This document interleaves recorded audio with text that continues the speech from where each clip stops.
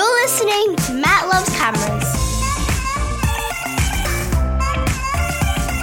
Film cameras. Instant cameras. And everything analog photography related. Matt Loves Cameras!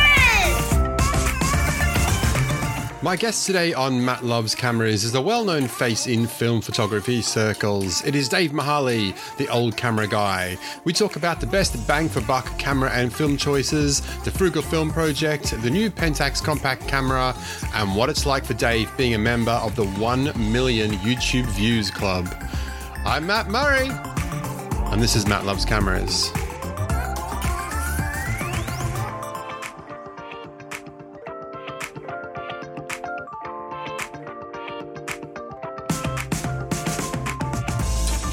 Hello, my friends. How are you? I hope you are well wherever you are all around the world. Welcome to another episode of Matt Loves Cameras, and I have another YouTube podcast tie-in here. This is an interview I did with the wonderful Dave Mahali, the old camera guy, very recently. I think it was about 10 days ago now, and I put it out on my YouTube a few days ago, and now it's coming here to the podcast. So if you want to see my beautiful face and Dave's beautiful face, you can always head over to Matt Loves Cameras YouTube and see it there, but all of the audio is right here, so I hope you enjoy it. It's a great discussion. Dave's a great guy, and it was really fun chatting to him, so thanks so much, Dave, for being very generous with your time. Now, speaking of my YouTube channel, I'm just about to record some more episodes for that. More videos for my YouTube. I've got a review coming up of a camera called the Superheads Babylon 4, which is a bit like a super sampler. It's got 4 lenses, although it's a little bit more advanced than a super sampler. So I'm looking forward to doing a review for that. I've got my January roll back for the Frugal Film Project, so I'm going to do a little video on that. And I'm also probably going to do another video about the Minolta TC1, which is one of my favorite compact cameras. So make sure you head along to Matt Loves Cameras on YouTube and give that a subscribe. And also make sure you sign up for my newsletter, mattlovescameras.substack.com. That's where all of the show notes live now for the podcast, as well as lots of little camera blogs, photo blogs, links to all Matt Loves Cameras stuff. So check that out, mattlovescameras.substack.com. And now it's time for a chat with Dave Mahali, the old camera guy. So today, my guest on Matt Loves Cameras is a very firm favorite in film photography circles. It is, of course, live from Ohio, Dave Mahali, the old camera guy. How are you, Dave? I'm doing well. How are you doing, Matt? I'm very, very well. Now, we were just talking in the pre-show warm-up about how cold it is over there in January. What's the current sort of weather situation there? So we're lucky if we make it into the 30s. Tomorrow we're getting a wintry mix. So we'll have, if it gets above 32, maybe rain. Yep. Definitely getting some snow, some flurries, probably some ice. Yep. And overnight it's going to be hopefully in the 20s. I hope it doesn't get into the teens, but we'll see. That's Fahrenheit, chilly. Of course. Yeah, it's pretty chilly. I think it's in the 80s here today in Fahrenheit. It's probably about 30 Celsius, but it's all like overcast and windy, and it doesn't really make very good photography conditions here at the moment with the crazy kind of summer weather we're getting.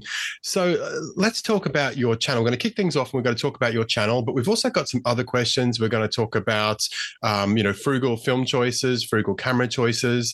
We'll touch on the Frugal Film Project. We'll chat about Pentax's new camera. I think I haven't pre-warned you about that one.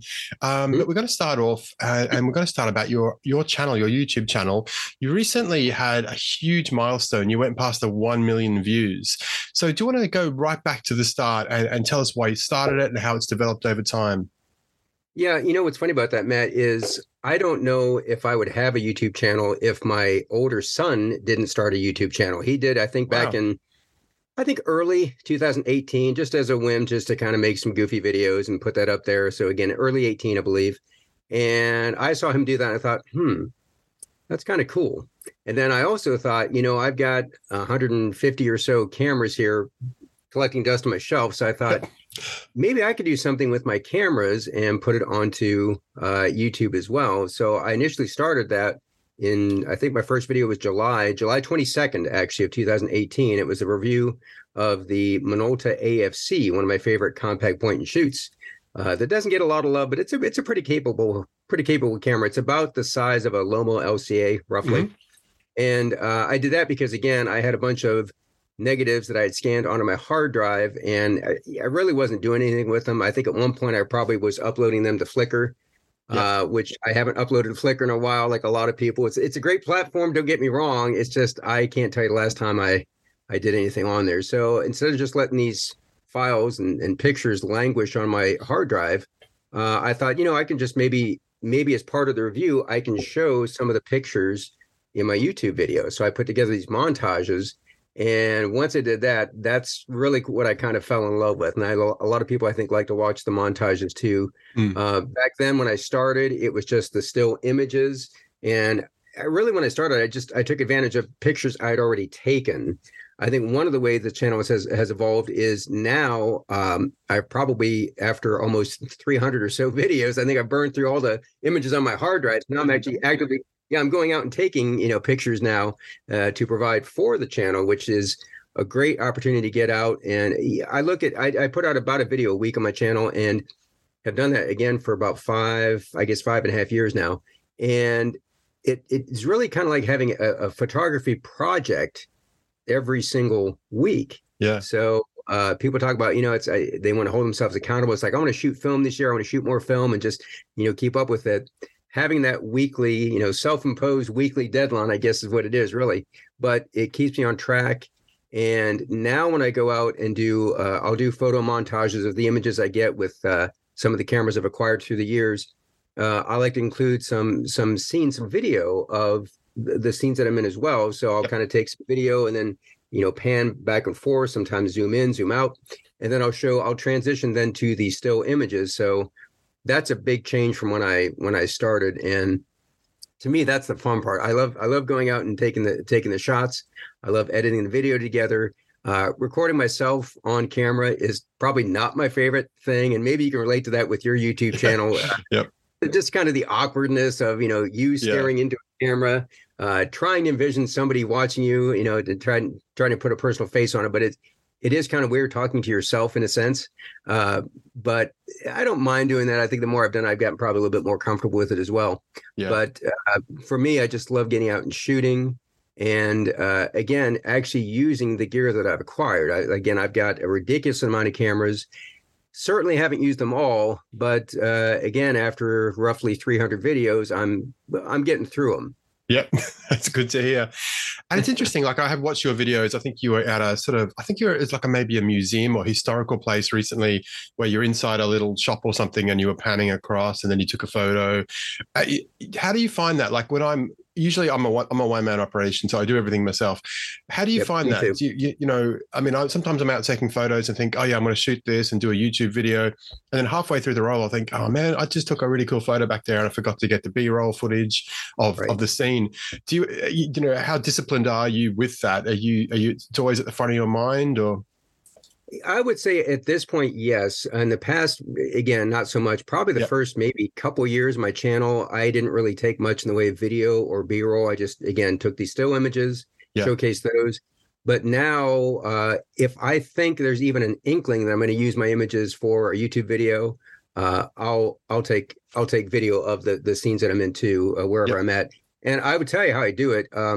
I don't have any fancy gear. I use my phone for almost all those kind of shots.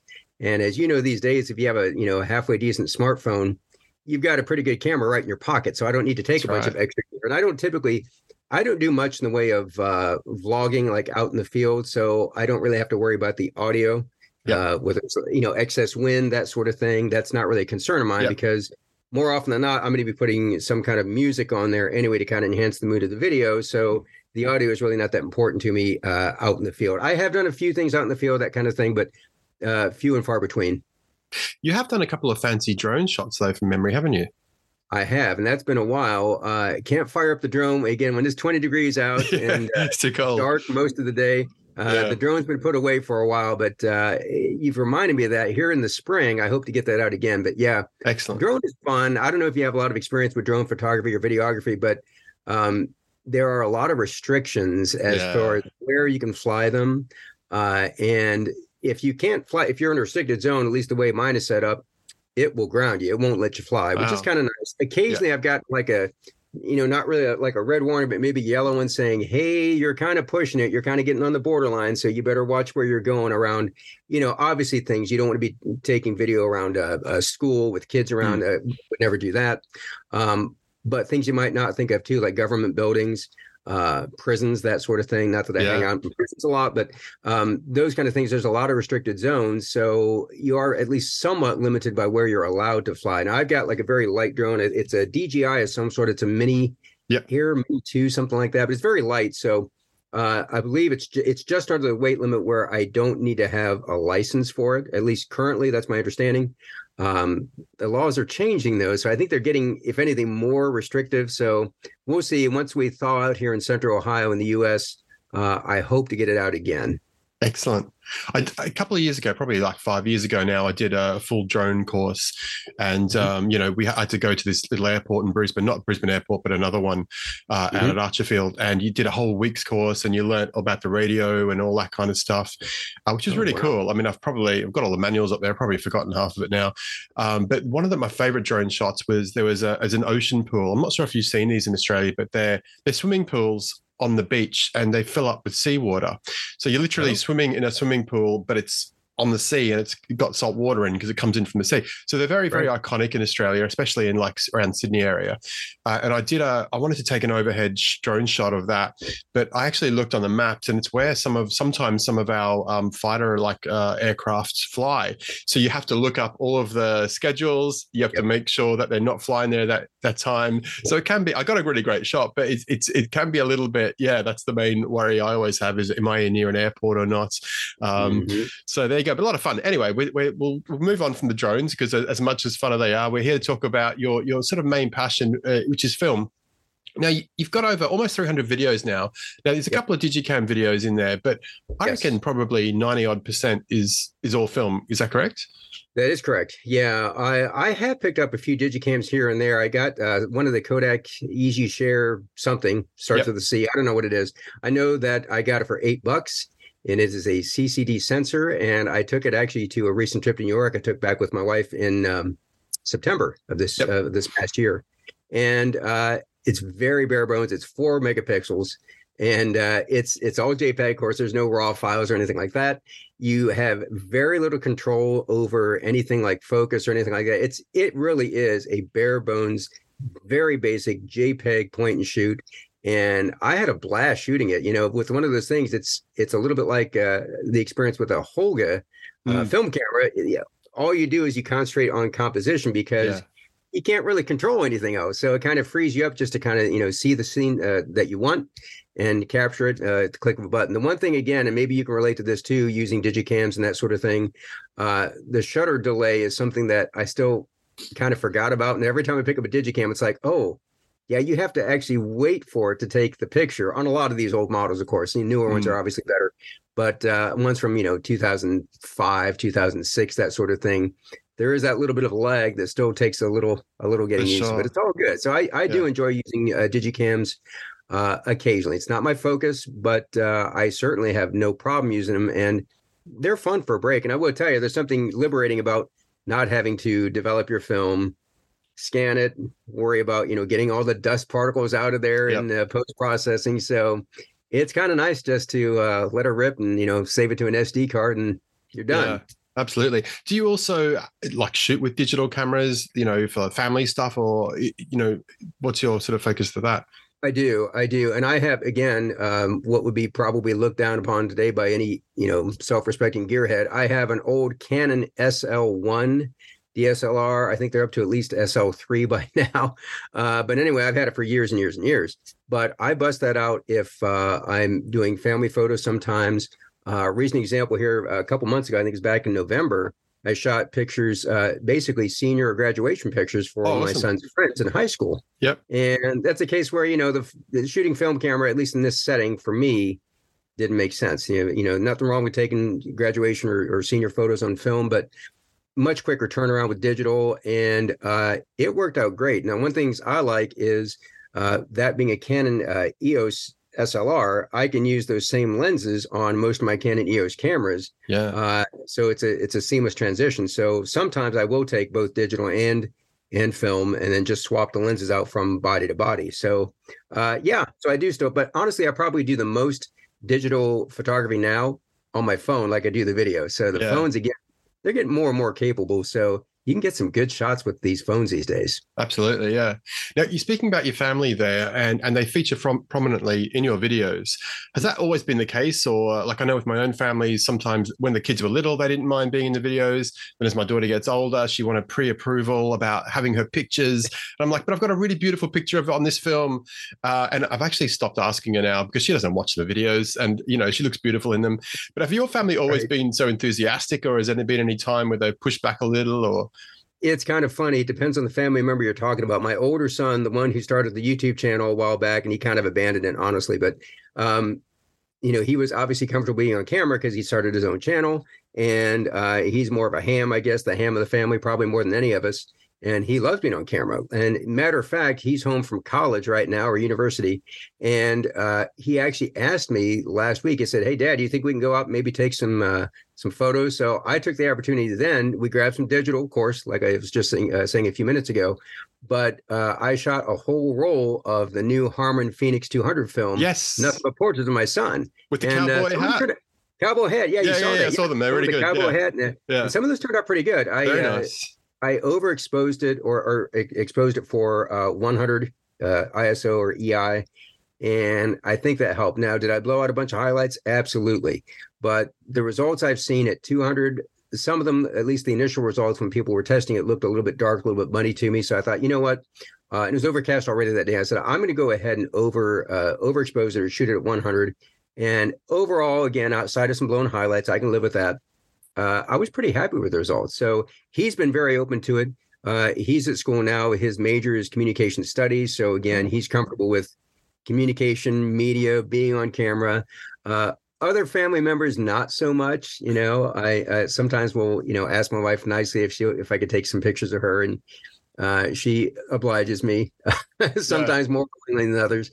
My younger son, he's 16, so he's kind of too cool for that right now. But he'll occasionally sit for some portraits too. So they are relatively willing subjects. My older son, again, he loves it, and sometimes will come up to me and request for me to take pictures. So he's good with it.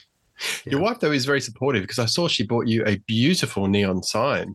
She did indeed. So we're just figuring, she actually went out tonight to buy some command hooks to figure out where we're going to hang it up and exactly how we're going to position the studio. And she bought a couple of different kind of hooks. So we'll see. I was telling her, and you can relate to this, but, filming your videos, that sometimes we have the focus set up so that it's focused on us and the background is kind of blurred out. I'm like, well, if I want that sign to be in focus, I might have to kind of reconfigure that, or maybe sit closer to it, or just not have that separation, or use a different aperture or something to get maybe more in focus. Yeah. But I'm sure sometime in the new year here, that will be making appearance on my channel too. But I put that up on my Instagram and put it on my YouTube community page, and a lot of people thought it was very cool, and they thought it was a fantastic gift and something that's very thoughtful, which is pretty typical of my wife. Hey, have you signed up for my dad's photography newsletter? Check it out at mattlovescameras.substack.com. It features camera reviews, film reviews, and lots of travel photography.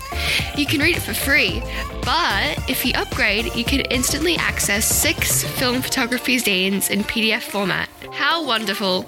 Check it out now at mattlovescameras.substack.com.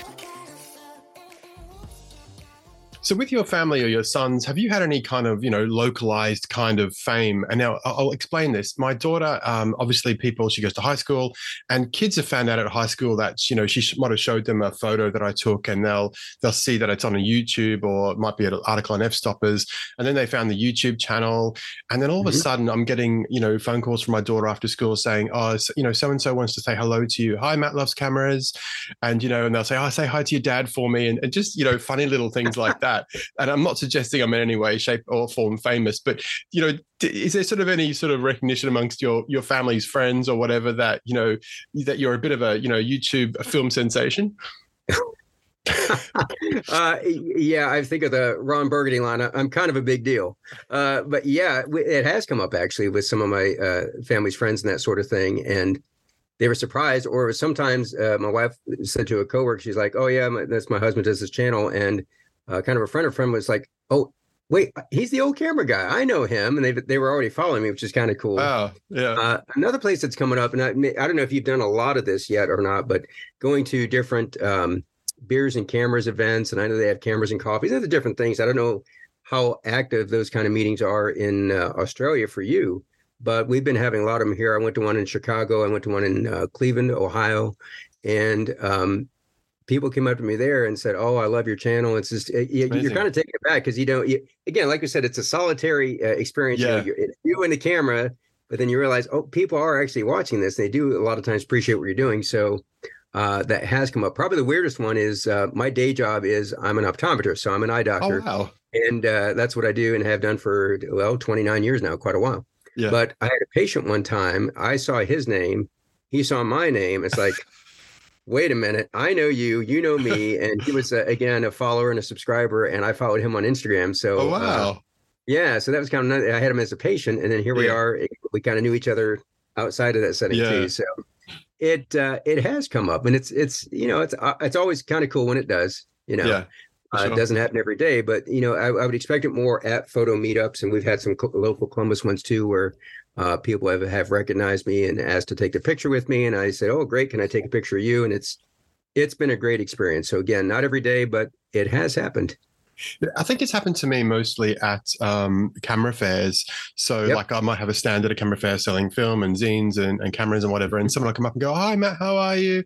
Blah, blah, blah. And they'll tell me something and I won't instantly recognize them from, say, their Instagram, picture or whatever. And sometimes I have to say to them, "I'm sorry, who are you?" And they'll say, "Oh, I'm so-and-so." And I'm like, "Oh, of course, I'm so sorry. I didn't recognize you." So that's the only sort of anxiety producing thing about it for me, is that like you're worried that sometimes you can't remember, you can't instantly recognize them if they've got a hat on or glasses or it's a bit like that.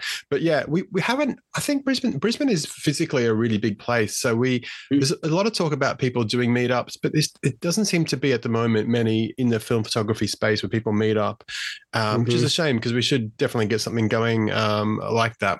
Now, over your 293 videos, has there been a video that you've done that you're really proud of, you put a lot of work in, and it just absolutely bombed and no one watched it, and you were really disappointed? Yeah, a lot of them. I would say most of them. No, no, surely there not. have been a few, and I think I would identify maybe categories of videos.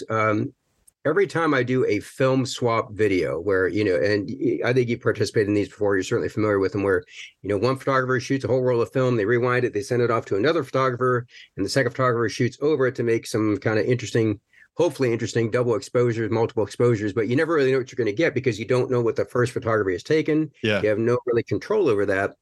I am fascinated by those. I love watching them. I love making the videos, and nobody watches. At least the ones I've made so far. I mean, I shouldn't say nobody, but it's hard to crack 600 or 700 views on one of those. Yeah. So they don't get the eyeballs that other ones do, and I kind of wish they did because I just think it's a cool thing. Now the people that watch them have really appreciated it and told me so in the comments and that sort of thing.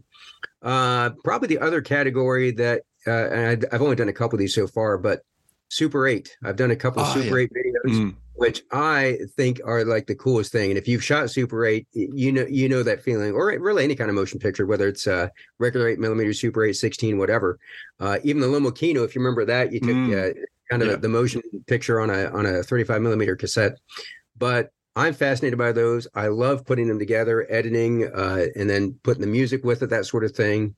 And those so far have kind of debuted to crickets as well, but probably just as well because that's hopefully would discourage me from spending, $100 or so on one roll. It's expensive. Yeah, I think if it were half the cost, you can bet I'd be shooting it a lot more. So it's safe to say that you're not going to buy the new Kodak Super 8 camera. For a cool $5,500. I think I'm going to sit this one out, Matt. Yeah. How about you?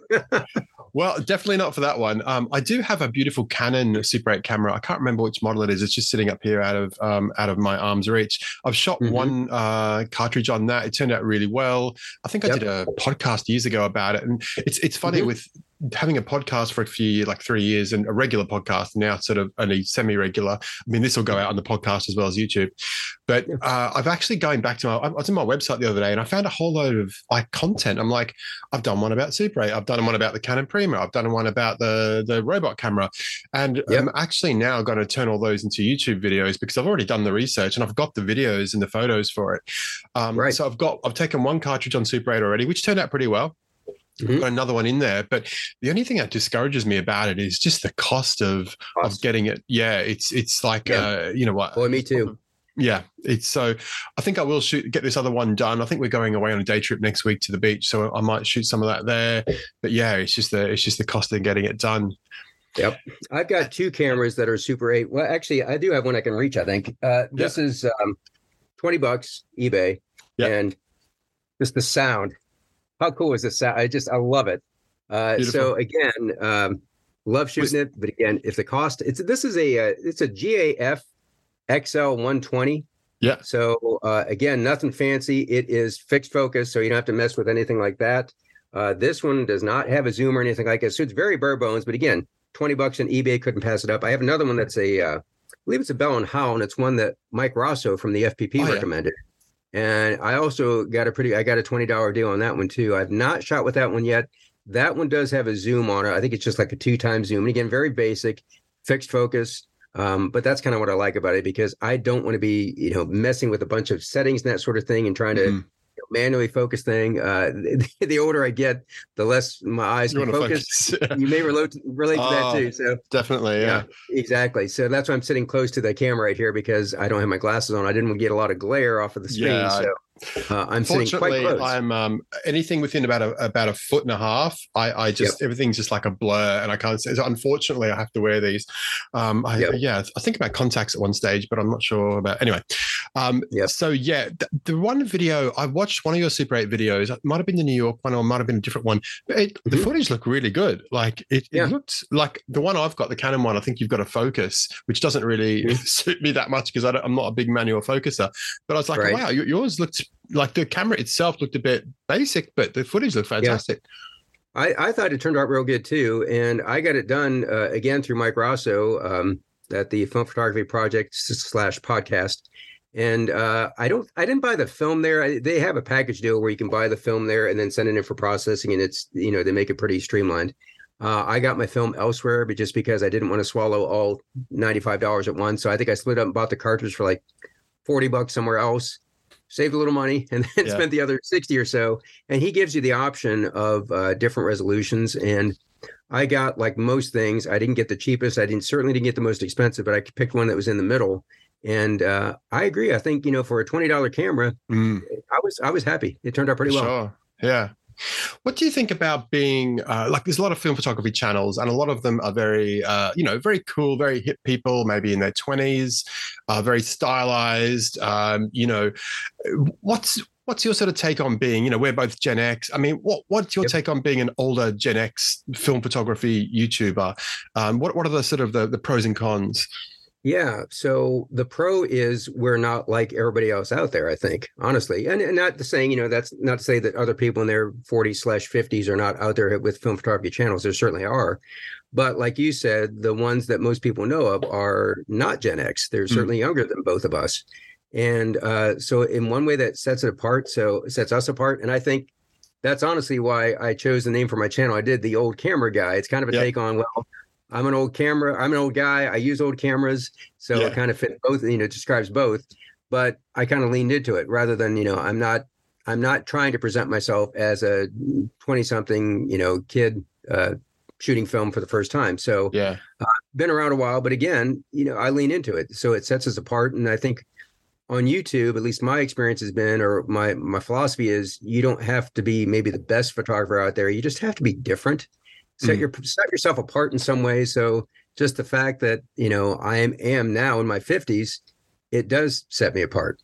As far as cons, I don't know what the cons are, other than I think YouTube may probably favor the young. I think that's probably fair to say because, being in your 50s in the real world is, by some people considered old, maybe middle-aged. But in YouTube years, it's more like being extinct, like a dinosaur. Sure, for sure. But I don't let it slow me down, Yeah. So it's one of those things. So I can't really think a lot of cons to it. Plus, even if I could think a lot of cons, can't do anything about it. That's I right. can't reverse my age. You can't either. Nobody can. So Plenty strengths. yeah, I've just embrace it. Yeah.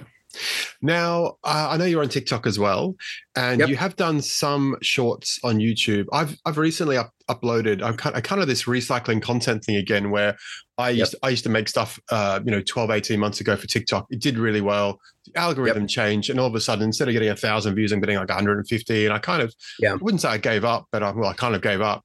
But I've recently found all these videos on my phone, which are unbranded, and I haven't got the TikTok branding across them because I shared them to Instagram Reels.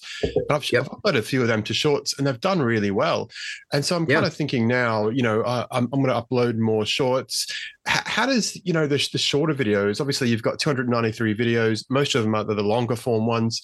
How does short videos, either TikTok or Instagram Reels or Shorts, how does that all fit into what you do? Yeah, it's kind of funny you said it like that, where you said I didn't really give up on it on TikTok, but I kind of did. Honestly, I've adopted the same philosophy because when YouTube Shorts came around and when Instagram Reels really started to get much more popular, I don't see as much need for a platform like TikTok. And if we think we're old on YouTube, on TikTok, I mean, we're like 3 times as old as everybody else, which is okay. It's a young person's medium by and large. There are older people on there, but not a lot. So I just uploaded for the first time in TikTok, I think maybe yesterday, day before, something like that. And that was first time in, I can't remember when. So I technically have an account on there. I don't actively do anything with it. So now my short form content is more likely to end up on YouTube Shorts and commonly on Instagram Reels as well. And you've probably come across this too with your social media presence. You got to be careful if you add music to any of these that you can't use it on every platform. If you have a license, like I have a license with Epidemic Sound. I use them for my YouTube content. It's a great service. I'm not sponsored by them. I just think they do a great service. They get a fantastic selection. I've had a very good experience with them. So I use their audio for YouTube Shorts, but I haven't used it on any other platform. Instagram Reels, you talked about the algorithm on TikTok changing. The algorithm on Instagram has obviously morphed and changed throughout the years as well. I think, primarily when it started, I viewed it as a still photograph medium. And now I think their Instagram is a lot more video heavy. At least that's been my observation. Maybe you've come across that too. But some people have kind of eschewed Instagram for that. We're like, well, they're not doing still pictures anymore. All they're favoring is Reels. And my response to that is, okay, well then make videos. But I think, you and I being on YouTube and TikTok, we're more maybe comfortable with making or producing videos. The vertical video, most of my images I take are in landscape format. Same. Yeah. So I don't do a lot of portrait. Yeah, I don't do a lot of portrait orientation. So taking those images in portrait, I'm still doing that. Yeah. Somebody like our mutual friend, Lucy Lumen, I mean, she takes fantastic portrait photography. She takes most of hers that way. Yeah, and it's her content is tailor made for Reels, Shorts, TikTok. Although she doesn't really do much in the way of TikTok, I guess, but it's perfect for that. I just wish I could embrace the portrait orientation a little bit more, and I have. Like I said, the portraits I took with my son on that Harman Phoenix 200 recently, I took the entire roll portrait orientation because I knew it was going to end up in a YouTube short and a reel as well. So sometimes I go into a project with that very specific mindset of that, I'm going to force myself to take portrait orientation, but it's not how I see the world. I see the world in landscape orientation, which a lot of people do, I think. So, but I've been doing a little bit more of it. The more I do of it, the more I appreciate it and embrace it.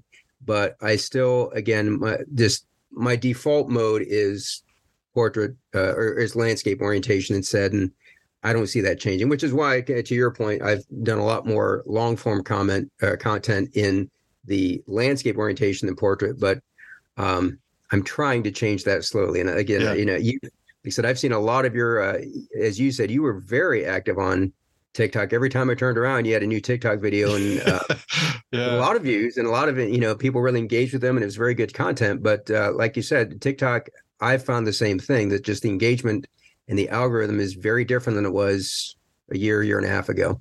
Yeah, I think it was about Halloween, not last year, Halloween 2022. Around that time, they did something, and there was a lot of TikTok videos about it. And all of a sudden, the views just went shoo. And yeah, you kind of felt like, well, is it worth doing these anymore? Because you put a lot of, blood, sweat, and tears into making a video. It might take an hour, even for a 60-second video. It might take you an hour, 2 hours. Sure. Who knows, to create it. Yep. And I guess back then I probably didn't have the foresight. I knew about YouTube Shorts, but as I've told other people, even though I've got a YouTube channel now, I've never been a YouTube person. I'll go to YouTube if I need to fix something or work out how something works, but I'm not someone who watches YouTube like people watch TV. And so I didn't even really know much. I didn't know any of the film photographers on YouTube. I didn't really, what's Shorts? What the hell's Shorts? I don't even know what this is. And so I'm kind of late to all this. And I've only just realized, like, in the last, I think the thing was I uploaded one short probably about a year ago about a Canon camera, and it kept creeping up in my top 5 all the time. I'm like, what? I posted that ages ago. Why does that keep creeping up? But it's had over 10,000, or it's had almost 10,000 views now. And that was, it took me a year to work out, hang on, this is actually done really well. I should upload more of these. I'm a bit slow, Dave. So that is now my philosophy. And another part of what I'm doing now is actually very much tied into something very inspirational from you when you posted on Facebook about your 1 million views. I think it was another YouTuber, I can't remember who it was, but she said something like, this is inspirational. How do you do it? And you said, I've done one a week for 5 years. And, consistency seems to be, obviously, as well as, being very charming and having great content, but, consistency definitely seems to be a key driver of your success.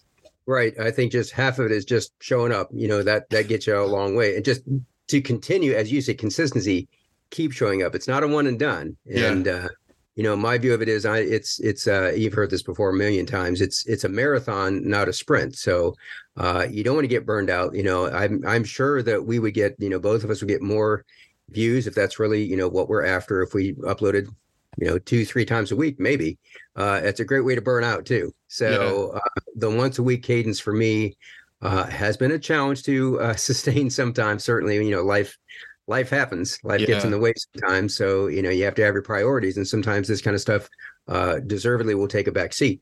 But for the most part, again, just stick with it and don't give up, because and have a passion for it, and don't view it as a chore. It does seem, it certainly takes as much time as a part-time, maybe even full-time job sometimes. Don't get a lot of sleep sometimes, just, after work, working on editing and that kind of thing. And then on your days off, going out and shooting, that sort of thing. But it's a labor of love. I would assume you feel the same way about it and still enjoying doing it. And that's why you're still doing it. Yeah, absolutely. I've always got a buzz out of creating content. And 10 years ago, it was writing blogs.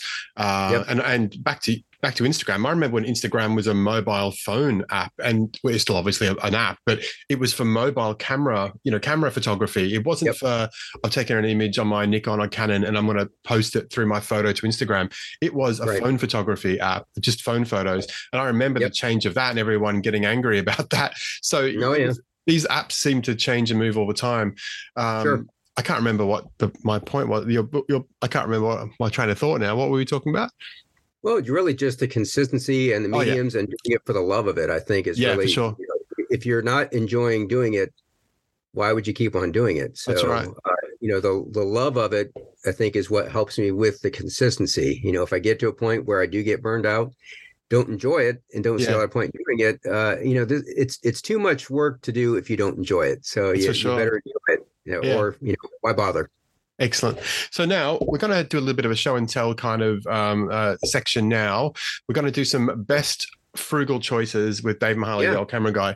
And the first one is, the first category I've chosen, I've got a few cameras here as well. This one is the best bang for your buck brand new camera you can buy today. So we're not talking about a camera you might find on Marketplace or in a thrift store. You go into a retail store. What is the best brand new bang for buck camera you can buy today? I'll tell you one I really like, Matt, is, and I'm going to cheat maybe a little bit on this one because the one I have is not brand new, but you can get them new. And that is, I've got one here, actually. I have the original, but the Vivitar Wide and Slim, Ultra Wide and Slim, UWS. There it is. And you've got, again, the new one. Retail version, But again, the new one is the exact copy outside of the color. I mean, even the styling on the side here, just where where you grip it, it's really the same. This is one, again, you've got one. I'm assuming you enjoy it like I do. Yep. It's great lo-fi. You get a lot of vignetting. You get a lot of glare. You shoot it right in the sun, you're getting all kinds of crazy glare. And the pictures look like you shot them on film. They really do. Yeah. Nobody would mistake this for a fancy digital camera. And you can get these, it'd be different in Australian dollars, but I know it's under $30 US typically. So, for under $30 to get a camera that's fun, and you're not going to take pictures inside with this typically, unless you push maybe or use 1600 or 3200 speed film, something like that. But it's a great outdoor camera. And again, funky lo-fi images. So this would probably be my top one for new ones you can get. Fantastic. Yeah, that's my choice as well. This is the Rideau version. I do have the Vivitar Ultra Wide and Slim Original. In fact, I think I've got two of them somewhere up on shelves around here. But yeah, that would definitely be my version, my choice as well for the best brand new camera you can buy. It takes really fantastic images, beautiful ultra wide, viewpoint. So yeah, we agree on that one. That's fantastic. I thought you might choose one of the Ektar cameras because that one of those Ektar cameras has delivered you a bucket load of views on YouTube. It has. And that's one that, you asked me before about videos that just haven't performed or gotten a lot of views and that I was kind of disappointed in. One that took me by surprise is my very first Ektar H35 video. And it's sitting right now, I think last time I checked was 199,000 views. So it's going to hit 200K here sometime, probably shortly. Which still kind of blows my mind. But I think that was a case of, putting out a decent video, but also putting it out at the right time because I was at the forefront of that movement because I got a pre-production model. So I was able to release it as soon as they released the camera. Yeah, I had my video out on the first day. And as you know, the timing is everything in YouTube. For sure. I was watching, I only caught part of it because I was working, but Bellamy had a Japan Camera Hunter live. I think it was yesterday or the day before. And I think someone asked him, are you going to do a video on your Phoenix, your roll of Harman Phoenix? And I think his answer was something along the lines of, well, every man and his dog's already done a video about it. There's no point me doing one now. And this is the thing about a lot of these new films, new cameras. If you're not in there near the start, I'm not saying it's not worth doing, but it's certainly, there's an advantage, isn't there, in getting a video out pretty quick. Absolutely. Yeah. And did you get any Harman Phoenix 200 ahead of schedule or pre-release? No, I haven't shot any of it. They obviously don't love me, so I didn't get any. No. I didn't either, but I got it. I think December 4th, I think is when I got it because my local shop said they were going to start carrying it then or selling it then.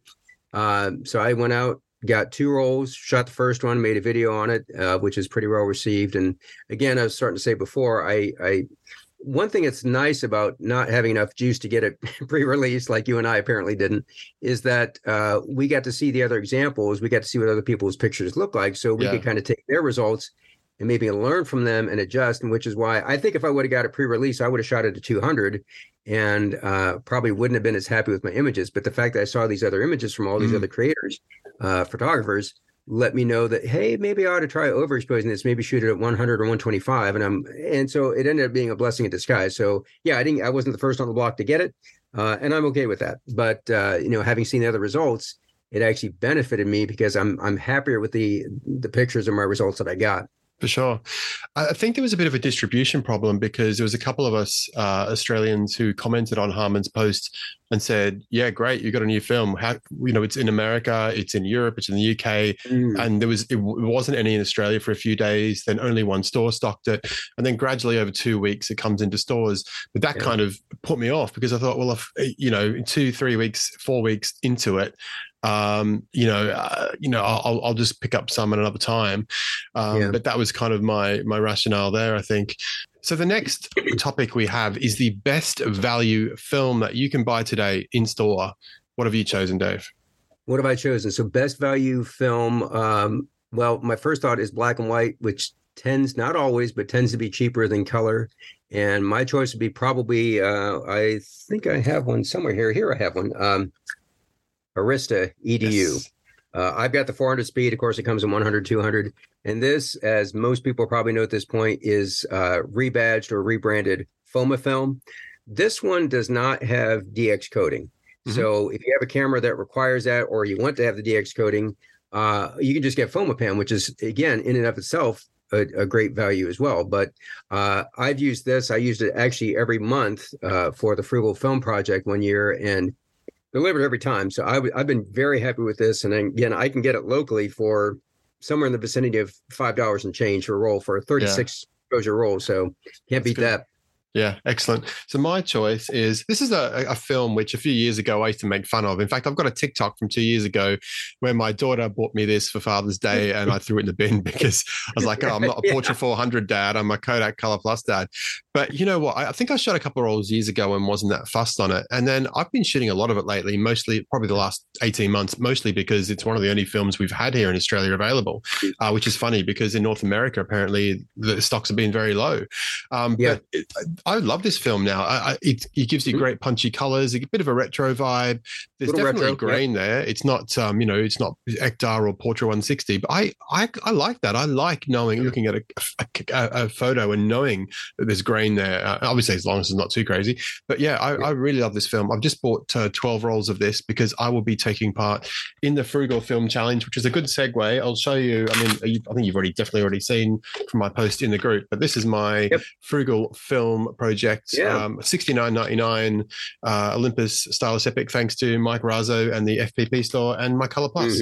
What are you shooting for the FPP in 2024? So this year, my film is, again, it's really just rebadged what I just showed you. This is from Ribsy, new classic Easy 400, which is widely believed to be Fomapan 400 as well. But he had a sale where it was like a fire sale. He's getting rid of all of his stock, liquidating it. And I got this for $4.21 a roll. Wow. He was selling them in packs of 5. So I ended up getting 3 5-packs for a total of 15. I figured that would give me 12 months for the project and then 3 to play with, which I've already shot a couple just to play with and have fun. My camera is going to be a Canon Rebel TI. Nice. And I have this third-party lens on it. Is a Yongnuo lens. And I got the lens with the expensive part. The lens was like $45 off eBay. So it's a nifty 50. It's a 50 millimeter f 1.8. And the camera, this is another great eBay find. I got 4 Canon Rebel TI bodies for $9. So each camera was $2.25. Oh my gosh. So my total investment was still under $50 for the camera and the lens. So that's going to be my comparative for this year. And I've actually already shot my January. I went out on January 1st, New Year's Day. And I've already shot the roll. I've already developed it. I've scanned it. I just need to edit some of the dust and that kind of stuff out. So I'm looking forward to this combo. Excellent. And does that lens autofocus with the camera, or is it manual focus only? It's autofocus. Oh, wow. That's cool. I probably wouldn't have got it if it was manual focus. It used to be. That's another thing. I mean, I think we touched upon this earlier, but there's very few cameras now that I will use that I have to manually focus because of my eyes. So the ones I use are SX70, Olympus Pen FT. There's probably a couple others, but that's it. Like I just can't be doing with it anymore because it's just too hard to see. Yeah, I do it occasionally too. I have a Helios 44-2 lens that I have an adapter where I can use it on my Canon EOS, but again, it's manual focus. And then the other one that I would use more if it weren't manual focus is my Pentax 6.7 medium format. I've got it. I have only two lenses for it. One of which is the 105, the 2.4, I think it is. Great for portraits and that sort of thing, but boy, you've got to be dead on with that focus. And I mean, when you nail it, it's fantastic. When you don't, it's not so hot. So I don't use that as often, but I need to get out and shoot that more. But again, it's a challenge to nail that focus when you're trying to get that real narrow depth of field or bokeh. Yeah, for sure. So what is your best, we'll go to now, your best SLR recommendation. And this can be one you can pick up, obviously a 90s or a 2000s or an 80s. What's your best SLR recommendation for bang for buck? So that's going to be, again, any of the Canon Rebel series. I actually have another one here. I can't tell you how many I have, probably too many, but I have a Canon Rebel T2, which was the last of the Rebel series that were produced. So it's, relatively recent. It's from the 2000s. So it's not like, 30 years old. It's not as old. This one has the 40 millimeter pancake lens. And of course, as you're fond of saying, if you have the pancake lens on one of these Rebel bodies, it's just like carrying around a point and shoot. Yes. I've lost track of the amount of times in film photography groups, especially here in Australia. Someone will say, "What's a good point and shoot?" And two or three people will come along and say, "Get a Canon EOS body with a 40mm pancake. It's just like a point and shoot." And so some people have actually, I think Billy Sanford the other day, I think it was Billy, laughed and said people call it the Matt Murray special. Right. I actually drives me crazy when people say it's a point and shoot. I mean, it is for all intents and purposes, but it's not a true point and shoot. I would agree with you 100%. One of my first serious camera when I got into photography was an EOS. I think it was a 300N, which is sort of the same lineage as the KISS and the Rebel, they call them in North America. Yep. I think they're fantastic cameras. They're not beautiful, sexy cameras like the 80s Olympus or Canon cameras or Nikons, but the EOS cameras from the 90s and early 2000s were fantastic, and that would definitely be my best SLR recommend as well. I don't actually have one at the moment. I had one a while ago and sold it, but I am keen to get another one. What's your best secondhand point and shoot recommend? Yeah, so if we're talking about fairly affordable, there's a lot of great point and shoots out there. You've got a bunch of them. Like, you have a Fuji, you have like the class, you have one of the class ones. Yeah. Which the class, those are fantastic. I don't have one because I'm too cheap to buy one. But and I do have a couple. Like, I have one here. This is the Olympus Stylus Epic. Nice. This one has panoramic on it. And this is the not one of the zooms, but this is like the original prime one. Yep. But this is not a frugal camera anymore. These cost too much. Now, of course, I got mine cheap years and years ago. So I would go with a couple different kinds I can think of. I am fond of kind of the unsung heroes here. This is Minolta Freedom. This is Minolta Freedom Escort. Pretty good lens on this thing. And again, I did get this at a thrift store about 3 years ago. It was under $3. Wow. So again, that doesn't happen that often these days. As you know, thrift stores, at least I don't know how it is in Australia, but here in the US, it kind of dried up. But don't sleep on the Minolta Freedom series. They're, again, not 60 cameras. It's not a Yashica T4. It's not one of these Olympus ones, but very capable, very easy to use. If I had one that was maybe a runner-up, I grabbed another one here, which is a Nikon Light Touch AF. Oh, yeah. Yep. This is also, I think, AF 600. I think it's known in some markets. Super thin. I mean, look at the profile on that. I mean, it's super thin, very lightweight, has the fake panoramic on. It's got a little switch on the back. You can do that if you want to, which I kind of do every once in a while. I haven't shot this in a while. It's a 3.5 lens, 28 millimeters, so not as wide as the ultra wide and slim, but still a little wider than usual. So you want to keep those fingers out of the way and hold it from the top. Yep. But this one, again, another solid choice. I enjoy shooting this one too. Cheap. Excellent. My choice would be the one that I picked up for $10 from Facebook Marketplace, which is what, $6, $6.50 American. So this is the Canon. I'm a big fan of the Canon fixed sort of lens point and shoots from the 80s and early 90s. So this is the Canon Sure Shot Tele. It has two lenses in there. So it's not a zoom. It's got the two lenses that go in and out. It's got a soft focus filter for those 80s glamour shots. It takes multi exposures. It's got a date back. I mean, they're not $10 most of the time anymore, but that would definitely be my choice. I was very close to picking this for the Frugal Film Project, but it's still a little bit chunky, and I'm actually going to China for 8 days with my dad and my nephew and my uncle on a very cheap like package holiday they all booked, and I was like, yeah, I'm in as well. It's going to be cold in China, I think, in March. So, but I'm taking the Olympus Stylus Epic with me for my frugal shots for March. So hopefully I get some good. Hopefully I pick up some good Chinese shots, and I don't pick up any Chinese viruses or anything like that over there. Yeah, hopefully. Now, what's the most exciting product that you've seen in the film photography space since your channel started 5 years ago? Oh, it's been a lot of that's happened in 5 years. Well, we talked about one already, the Harman Phoenix 200. That was kind of a big deal. And again, it does have a weird look to it. It's not Harman came out and said this. It's an experimental film. It's not a perfect film. But I think a lot of people were excited by the prospect of it. Another one I could think of is the Return. So it's not really a new product per se, but the Lomochrome Turquoise. Oh, yeah. I never got to shoot the original flavor. It was out years ago. So, and I know Mario Piper, he's a big fan. He loves that film. He shot the OG, the original one, quite a few rolls of it. But when that came out, that was a big deal. And people have been clamoring for it. And I think, Lomography heard the noise and chatter, and they just said, you know what, let's pull the trigger and do it. So that was an exciting one. If I had to say camera news, one that I have actually, I was excited to get this one. This is the Lomo Apparat. Oh, yes, yeah. It's a fun one, not super frugal, but it's about $90. I think this was 100 because it had the fancy orange leather, whatever. But it's got little accessories with it too. So you've got like a kaleidoscope lens that just fits on the top here.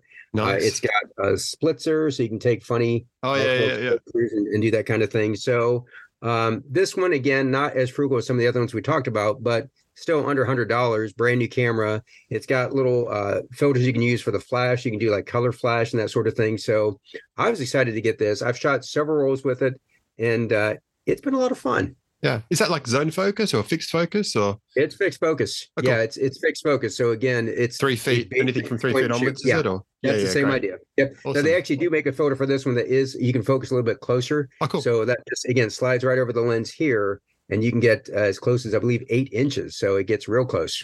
Yeah, it's funny. I've got these filters. I'll show you these.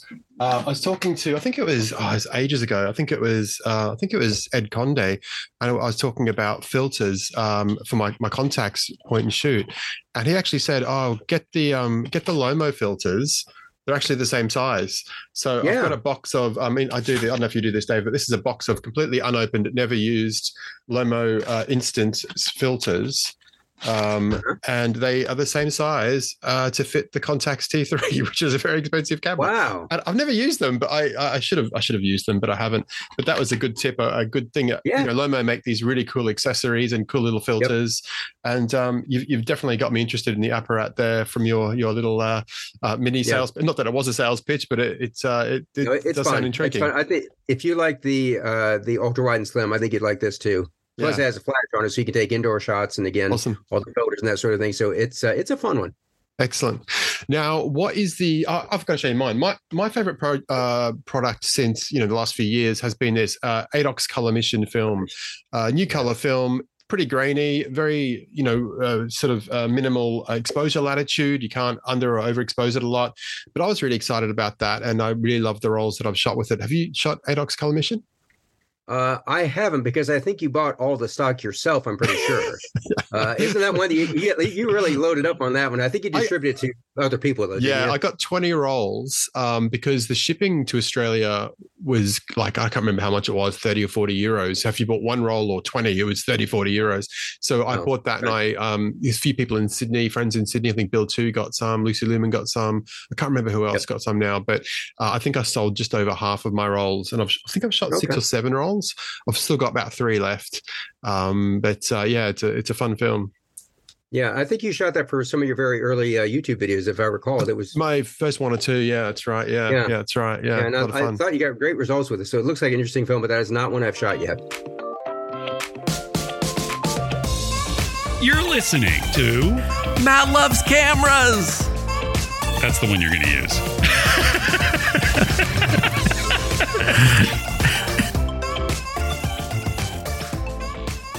Now, we've spoken about sort of the best brand new, more cheaper cameras you can buy, and, frugal choices for film and stuff like that.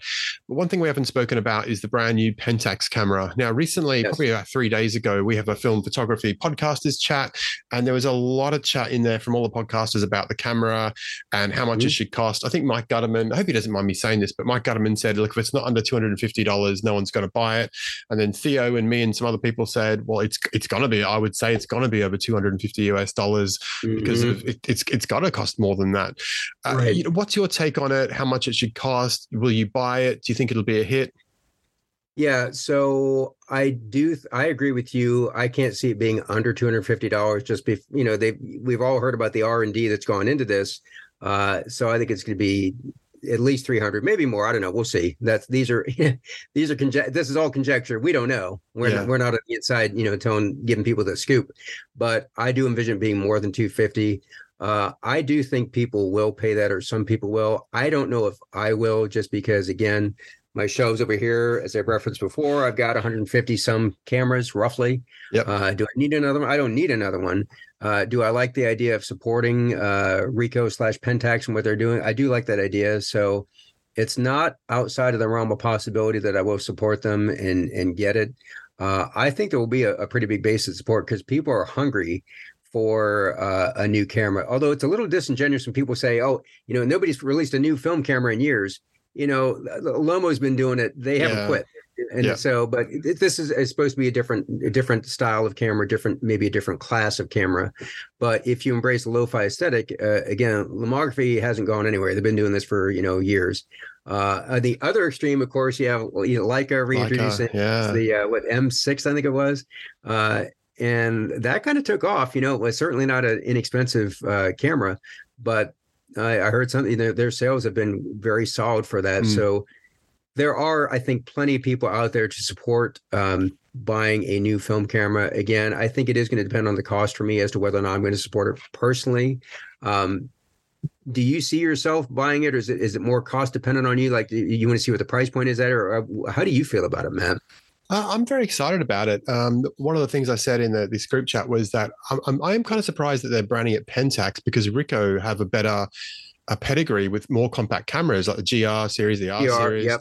So it's kind of weird that it's being branded from Pentax, because Pentax cameras were a little bit chunkier, other than say the Pentax SBO Mini. Right.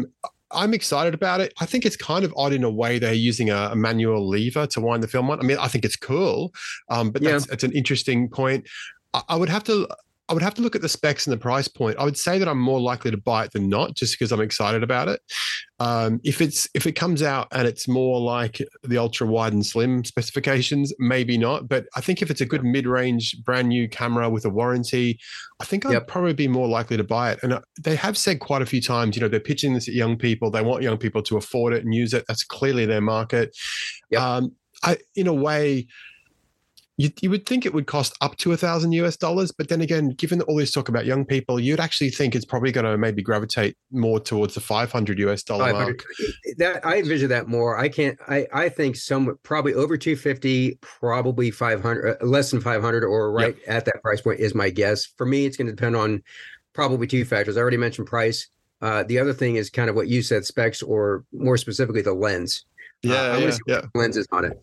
Yeah, so, that's right. Because if you wouldn't want to spend that money on a camera and you've already got ones on your shelf, do the same thing. But if it's a little bit different, a little bit special, if it's got a nice design, I mean, these are all factors that could definitely push me. I mean, I'm about 85% yes, but these are all factors. We'll have to wait and see. So hopefully we'll hear more about that this year. I have got a game now, though. I've got a game to finish off. So I'm about to show Dave, for all the podcast listeners, I'm about to show Dave 10 thumbnails from his videos over the last 5 years. And on each of the thumbnails, he's put some text there, which sort of describes the film, but I've covered over that with a picture of Dave and the Old Camera Guy YouTube, so he can't just read it and tell what it is. So here comes the first one. I'm putting this in the chat, and I'll overlay this on the video for YouTube people. Dave, what is this film? What is that film? It's black and white. That's right. And it's at a fair, so that only narrows it down to about 25 videos, because I shoot at fairs all the time. I'm going to guess that might be maybe new classic easy 400. It looks like it looks sort of Fomapan-ish, or maybe it's one of the variations. According to my sources, this is Fujifilm Acros 2, part of your $5 film project series. No, that's incorrect. No, I'm kidding. I believe you. Okay. As I zoom in, as I'm looking closer at it, the grain is probably too fine to be one of the Fomapans. So if you say it, I'll believe you. Okay, good. I hope I haven't got any of these wrong. Okay, here is the next one.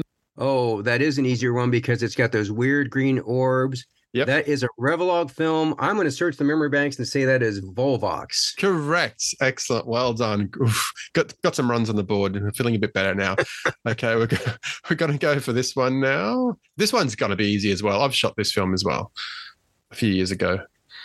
Let's see. Oh, that is Psych Blues. Correct. And I've got another easy one for you now. You'll know this one straight away. I hope so. There was no text to cover over with this one. So beautiful motel scene there with some neon signs and beautiful colors. And I remember that motel because it was literally the sleaziest motel I've ever stayed in. That is Sinisto 800T. Correct. Excellent. You get doing 3 out of 4 there. That first one really stumped you, Okay. but you're not doing too bad now. Okay, so we're going to keep on going. We've got 6 more. We'll see if you can get a pass mark here. I've just got to choose the right file here. Which one? Number Oh, 5. the pressure's on. Okay. It is. Okay, here's this one. I reckon you'll get this one as well. So this one's got like a water tank and some old buildings here. Yeah. So judging by that weird desaturation, I'm going to go with Lomachrome Metropolis. Correct. Excellent. Well Okay. done. Now we've got another fairground one coming up. Uh-oh. I Those are the think tough this ones. one's not too bad though. Here it is. I think you'll know this one. There's like a nice Ferris wheel with lovely colors there, looking up to the sky. Oh, yeah. So, I want to say that might be one of your favorite films. It looks like it could be Kodak Color Plus. Correct. Yes, very well done. And now the next one is a picture of some green grass, blue sky, and some old sort of brick building by the look of it. Oh, yeah. So I remember where that building is too. It's in Pataskla, which is about a half hour from where I live, and it's an old schoolhouse that's seen better days, long abandoned. That, I think, judging by those greens, sure looks like a Fuji variant of some sort. I think it's Fuji 400, whatever the one that was that they got rid of. Yep. The Fujifilm Pro 400H. Right, H. That's Yep. it. Well done. Excellent. Okay, we're in the home stretch now. We've got a couple of black and white ones coming up here. Oh, that's my downfall right there. The black and white ones. They're a little bit harder to tell, hey. So, especially from the small images in the chat. So, this one here is like a mattress and some buildings and some, some trees and Yes. stuff in the background. That one, I'm going to say to me, even though you've covered every part of the mattresses there with my beautiful mug there, I'm going to go with Cinestill BWXX or Well Double X. done. Yes, very good. Well done. Now, let's see if you can get this next one. This one features an image of some kind of old, is it a fire engine from, I'm sorry, my eyes are so bad, I can't even see where it is, but is it let's have a look. It is, no, it's just like an old truck with a crane or something on top, or? Yeah, that is an old truck. Now, I remember where that truck is. That is in the Hocking Hills, which is beautiful region, more like southeast Ohio, about an hour from where I live. Mhm. I cannot for the life of me know what that film is, though. It's black and white, so that narrows it down. And I'm trying to think what kind of film I would have shot there. I'm trying to use my deductive reasoning, and it's failing me miserably. So we'll go with... It's not a Kodak film, I don't think, because Kodak films, the black and whites curl too much on me. So we're going to rule out Kodak. Could be maybe, let's go with Ilford FP4 Plus. Yes, correct. Well done. Oh, lucky guess. Okay. Is it FP4, FP4 Plus? Is it the same thing? I don't know. Did I say Okay. plus? I think, is it plus? I don't know. I Is don't know, it but plus? you're right. It's FP4. FP4. I don't know. It might just be as you know, I'm not a big black and white shooter, so I was just trying to ask you that for my own Yeah, knowledge. and I But- don't shoot a lot of that film. When I shoot Ilford black and white, it's usually HP5 plus. Oh, great. Yeah. No, you got that That's right. one of my go. If I'm just shooting, I just want to go out and shoot something black and white. Yep. Again, in Ohio, a lot of gray skies. 400 speed film is king. So FP5 is great film. Love it. Yep. Great attitude. So are we on? You've only got one wrong. Is that correct? Yeah, the very first one you stumped me on. Okay, so this is the very last one. So this one features an image of the sea. I think it's a sea. Maybe it's is it a lake or the sea? No, it's the sea. But look at it with some kind of lighthouse. We'll see. Nice, beautiful colors. Oh, I think the beautiful colors might give me this one. That red lighthouse almost has to be Kodak Ektar 100. Correct. So you got off to a disastrous start, but you come home with the goods there. 9 out of 10. I think you've acquitted yourself very well. Right. So how do you feel about your performance there, Dave? 9 out of 10, I'll take it. Excellent. So Dave's got almost 300 videos on YouTube, past the 1 million views some time ago, and it's probably powering on towards 2 million now. Thank you so much for being a guest on my podcast and YouTube. I've really enjoyed the chat, and I look forward to more of your content. Can you give yourself a shout out with all of your channels? Yeah, so it's pretty easy to remember. The Old Camera Guy, pretty much everywhere. My main platform is YouTube. I do have a presence on Instagram as well. Again, the Old Camera Guy. TikTok, I don't really do anything there. Flickr, I don't really do anything there. Twitter/X, guess what? I'm the old camera guy there, and I don't do anything either there. So if you want to find me, look for YouTube, the old camera guy, and Instagram. Excellent. Thank you so much, Dave. And hopefully I'll chat to you again another time. Thanks, man. This is a lot of fun. Appreciate it.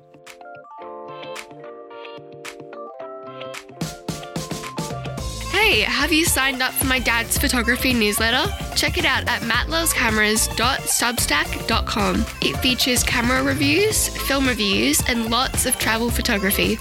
You can read it for free, but if you upgrade, you can instantly access 6 film photography zines in PDF format. How wonderful! Check it out now at mattlovescameras.substack.com. There you go. That's my new jingle to promote my Substack, done by my daughter this morning. I had to twist her arm, figuratively, not literally. She said, "Why have I got to do it?" I said, "Well, your brother's still asleep. It's 10:30 on school holidays. He's in bed. Your mother has a thick Wolverhampton accent. No one is going to understand her. We don't understand her half the time, to be honest. So it's got to be you, because a lot of our listening friends are in North America, and the chances they can understand a Wolverhampton accent are slim to none." My daughter is actually very excited. She's going to see Taylor Swift in Sydney next month in February. And I was just actually thinking about this, like she's almost 16 and she's, mostly her playlist is Taylor Swift and a few other people. Sabrina Carpenter, I think, is on there, and I don't know who else. I better not say any other names. I'll get in trouble if I get them wrong. But there you go. It's interesting. And then I was on YouTube last night just listening to some music. I was listening to, UMI's Berlin Chair, and I was listening to Bjork's Human Behavior, and Jane's Addiction, Being Caught Stealing. This is the kinds of songs that I was listening to, when I was in my late teens, and my daughter listens to Taylor Swift. I thought that's quite interesting. I was mainly into sort of indie sort of rock and stuff like that, and she's very mainstream into Tay-Tay. And I wonder what I would have thought of her, listening choices back when I was 16, 17. I probably wouldn't have been too kind. But then again, hey, the world's changed a lot in the last, 35 years, hasn't it? So there you go. So yeah, get onto the Substack and follow my adventures that way. And that's it for this time, my friends. I'll be back soon. I have another couple of podcasts, YouTube interviews lined up. I'm just hoping that they will take place in the next week or two. Another couple of well-known names in film photography circles. So look out for them. I hope you are well. Take care, and I'll see you next time. Bye-bye.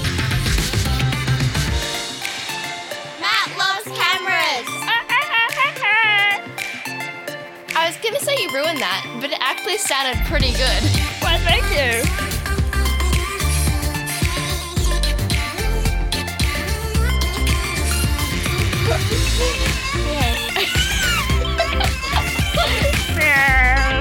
Oh, okay. Is it coffee? It does.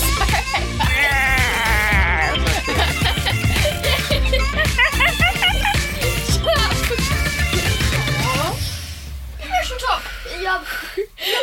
Come on.